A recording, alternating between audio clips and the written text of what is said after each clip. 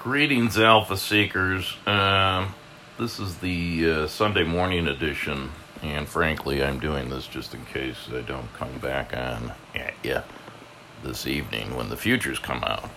So, I now have a Quora group for Alphas next, or do I? I was thinking of doing that at least. Yeah, I guess I don't. Yeah, I do. I guess I do.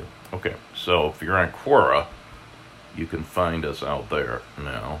We're expanding our social media profile, our social graph. So, people ask questions and you give answers. So, somebody asked the question, I've made a lot of money on stocks during COVID-19, which just goes to show you that when you walk into a crisis, the best thing to do is nothing at first. Just wait for the reversion to the mean, as people say, which generally comes. Then his next question is the market going to plummet again? Should I sell everything? And of course, nobody knows. But I thought I would share my answer on the podcast, because that kills two birds with one stone. So, in the long-term, portfolio rebalancing to your optimal asset allocation should suffice, I advise, which is true. If you're in any kind of a managed account, let's say for my case, I've got a 60-40 stock bond allocation. So every quarter they rebalance. So if my bonds have gotten up to 50% because of a hit to the market, they'll take some of the money from the bonds, sell it off, and buy some stocks until it's back to 60. And in effect, that means you're buying low and selling high, at least theoretically. So that's about all I would do if I was in any kind of a managed account, or if I was running my own portfolio on a managed basis like that, just keeping a constant asset allocation. Now, if you're a trader or speculator, which of course we alpha seekers tend to be, there's a couple of ways you can handle it. Number one is you could just sell half. I mean, if you got that gut feel, if you trust your gut and your gut got you where you are, then you can do a couple of different things. One is you can sell half of what you got, leave the other half on just in case there's more upside, and put the other half in cash, which most traders are going to do. Most speculators aren't going to put money into a bond portfolio, and I wouldn't recommend that if you're a speculator these days. The other thing you can do is what's called the stock replacement theory.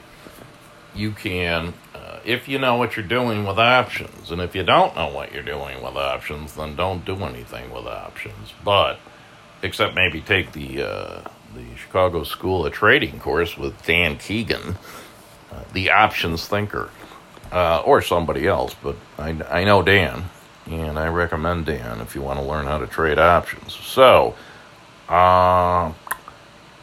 but stock replacement goes something like this. You would sell your longs and buy calls with the proceeds and manage that position so that you maintain whatever equity position you want to be, however long you want to be.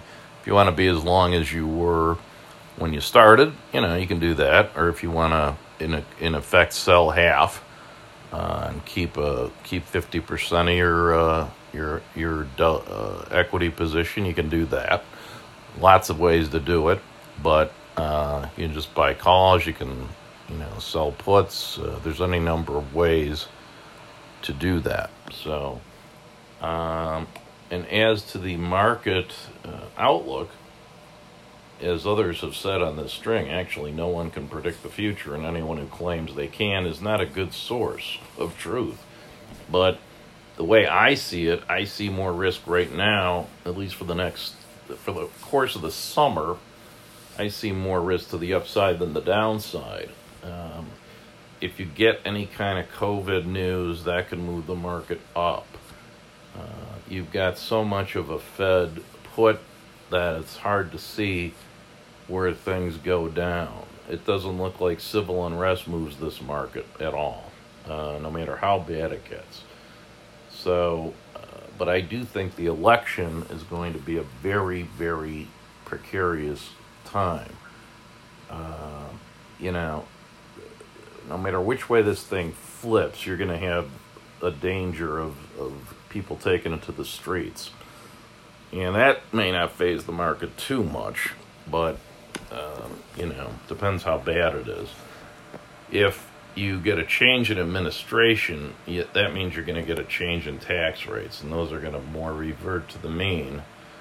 And that will probably have the usual effect on the market, which is bad.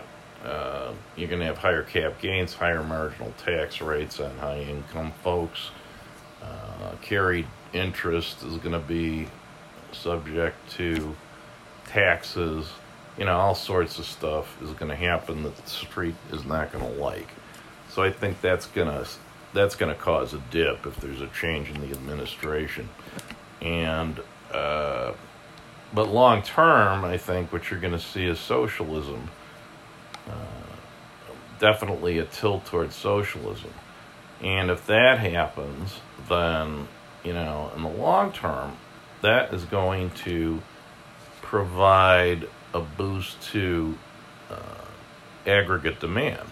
If people are getting money from Uncle Sam, and lots of it on a regular basis, and they're spending it all, which they will, generally speaking, then that puts a pretty big boost under demand. It takes a lot of the cyclicality out of the market, and you could see that here in COVID.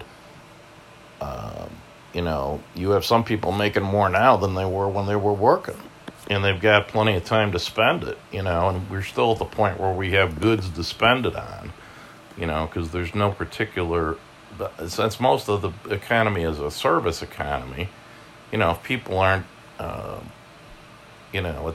their job, being a bartender or a waitress or what have you, wait person, I suppose,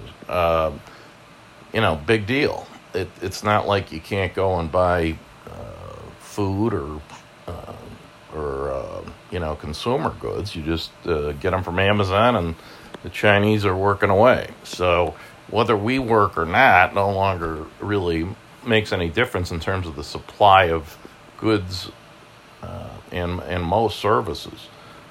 Some services are less available, obviously, but you're going to have money to spend. You're going to be putting money in people's pockets. So I think in 2021 and beyond, when people realize what the deal is there, that may be honestly bullish. So, especially if they can do it without 90% marginal tax rates, if they can do it more on the monetary side by just creating money.